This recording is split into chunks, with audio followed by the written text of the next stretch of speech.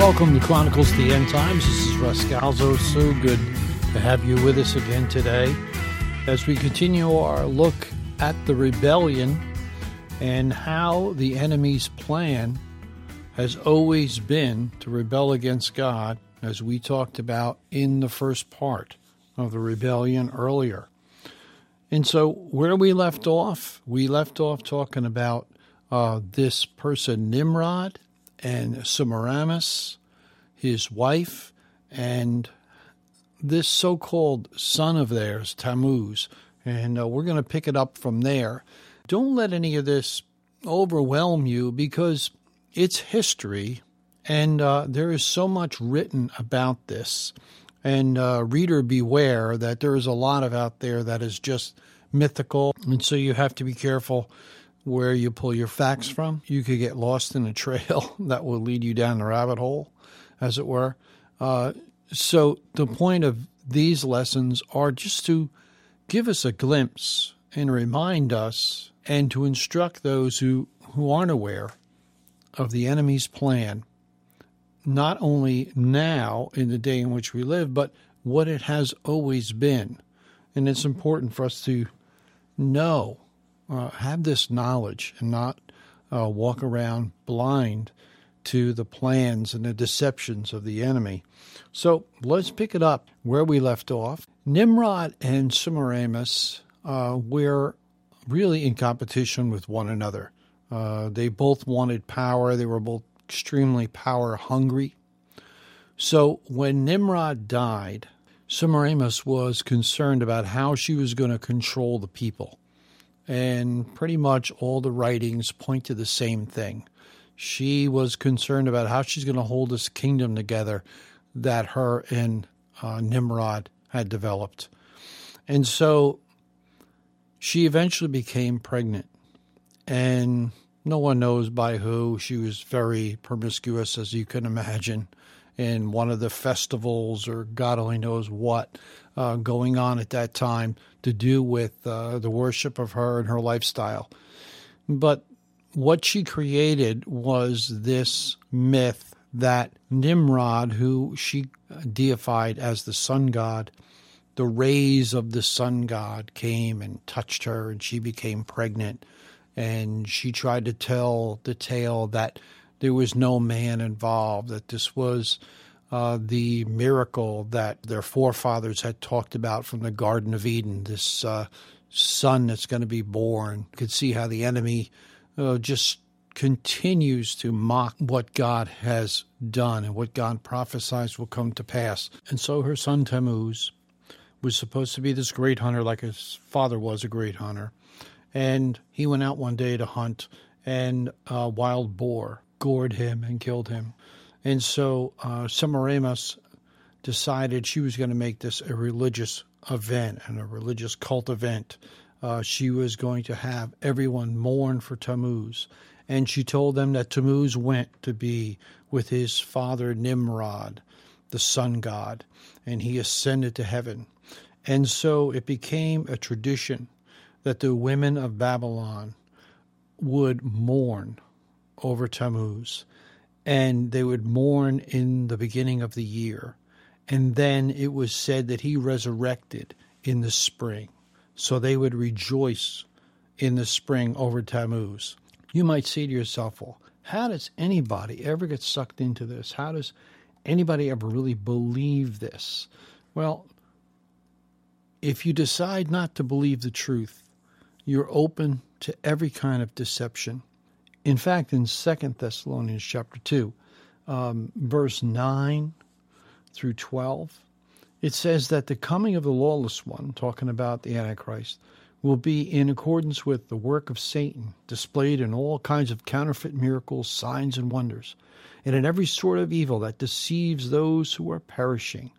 They perish because they refuse to love the truth. For this reason, God sends them a powerful delusion, so they will believe the lie, so that they will be condemned who had not believed the truth, but delighted in wickedness. Boy, that says it all. If we decide that we don't want the truth anymore, then we're open to any kind of story, myth, legend that we want to grab onto, that our natural spirits want to grab onto and believe. And so once we get to that place where we've totally rejected the truth and we want nothing to do with the truth, then God, in fact, allows us. He sends this delusion, or he grants us the delusion that we desire. That is really probably the interpretation as the Holy Spirit would have it. And God doesn't force a delusion on us so we can be destroyed. That's how God works. God he's compassionate, loving, and kindness, and merciful and forgiving. But if we desire that delusion, then we will have that delusion. And so it's very, very important for us to realize how that sequence works. So in this case, Semiramis just convinced everyone she was now the queen of heaven.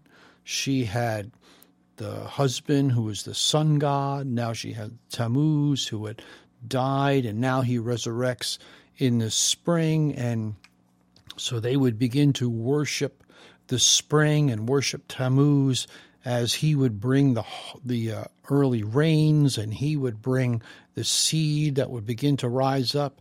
And so it became an annual event. If we look in Ezekiel chapter 8, verse 14, it's an amazing story how God takes Ezekiel, who is in Babylon, he's taken captive with the rest of Israel. But yet God takes him in the spirit and brings him to Jerusalem and shows him what's going on in Jerusalem. And we pick it up here in verse 14. Then he brought me to the entrance of the north gate of the house of the Lord, and I saw women sitting in there, mourning for Tammuz.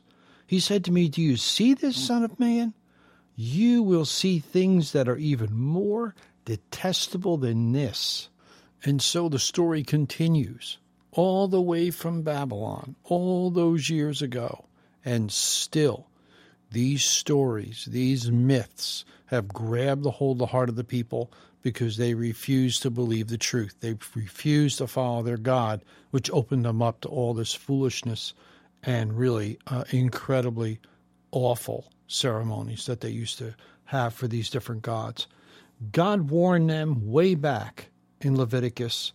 We see that Nimrod, one of his names, as we've talked about before, was Molech, this awful god that they used to sacrifice children to and make the children go through the fire.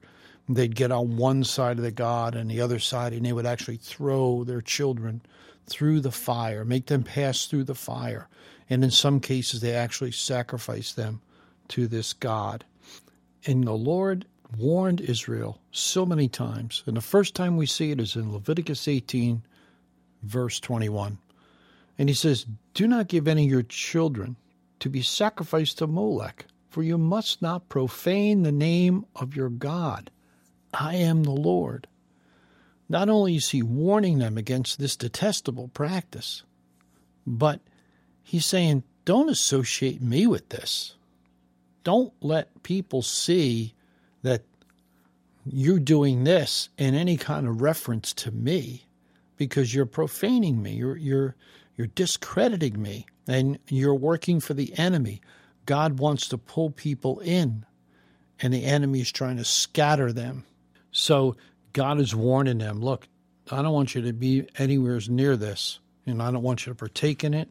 And furthermore, I want you to crush all these images when you see them. God was bringing them into the land, and you can see the spiritual nature of this. This just wasn't God saying, okay, Israel, I really love you. I'm going to put you all together here as a nation. Then you're going to go in there and going to blow all these other nations out because I just want you to have the property, and I just want to lift you up, and I'm just going to do my thing here. No. That's how we think. That's the selfishness of mankind. Sometimes when you listen to people that don't understand, don't have the Holy Spirit to tell them and instruct them. What God was doing, he was pushing the demons of hell out. And he was using Israel. He was using Israel as his tool to push them out and to stop this horrific horrific sacrificing, this human sacrificing, and all this unspeakable sin that was going on because of it. He was telling Israel, look, this is what you're going to do. You're going to be a godly nation. You're going to be used of me, and you're going to push back the enemy, and you're going to dispel the enemy from this area. And it's going to become a holy land for me. It's going to become a holy ground, and you're going to possess it. You're going to be my children, and I'm going to bless you because of it. Does that sound familiar to anybody? Bring it up to today, where we live today. Jesus Christ came and he's given us the power over the enemy. Follow me. I want you to read my word. I want you to pray. I want you to hear my voice. I want to talk to you, and I want you to talk to me. And I want to use you to drive the enemy out of the land. And it's so important for us to grab this concept that we are to be used of God, to glorify God, and not only that, but to drive the enemy out of the land, to stop heartaches that people are having, not just because of life itself, but on top of that, because of oppression from the enemy. And he's holding them captive, like we talked about in earlier podcasts. So know this, that there's more deep roots to these things than meets the eye at first glance. Semiramis had all kinds of names down through history. She had the Queen of Heaven. And you can look in Jeremiah 7, verse 18, and you can see how Israel was offering gifts to the Queen of Heaven right there, right outside the temple. And we could see the different other names that Semiramis had. Ceres, which was the god of growing things, and Gia, which was the god of fertile earth. And later on, she was called Diana, which we see in Ephesians. She becomes Venus and Aphrodite, and all these names, they're all tied to Semiramis, and they're all tied to this cult of fertility and promiscuousness. And eventually, this is where we get Mother Earth from, and all those kind of Mother Nature and all these terms. They all come down from there. And you might say, well, that's innocent enough. Sure, I mean, most of the time, people don't know that stuff. They just say it. It's just something we say today. But in reality, it's still pulling away from the glory of God. I mean, I use the term once in a while myself. But we need to realize the roots of all these things. And it's important not to just stick our head in the sand.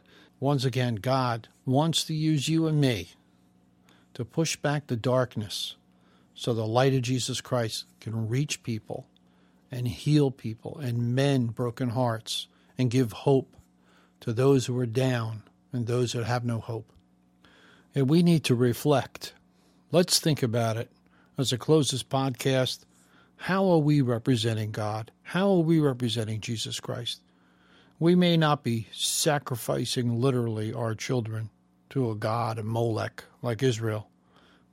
But how are people associating your walk with God himself? You and I need to think that over, and we need to make sure that we're representing Jesus Christ in a way that draws people to him, because Jesus said, you shall know the truth, and the truth shall set you free. This is Russ Galz for Chronicles of the End Times, saying thanks so much for listening. Today we hit 4,000 listens, and I appreciate you listening in, and I hope you're being blessed by it. God bless. Keep living for him.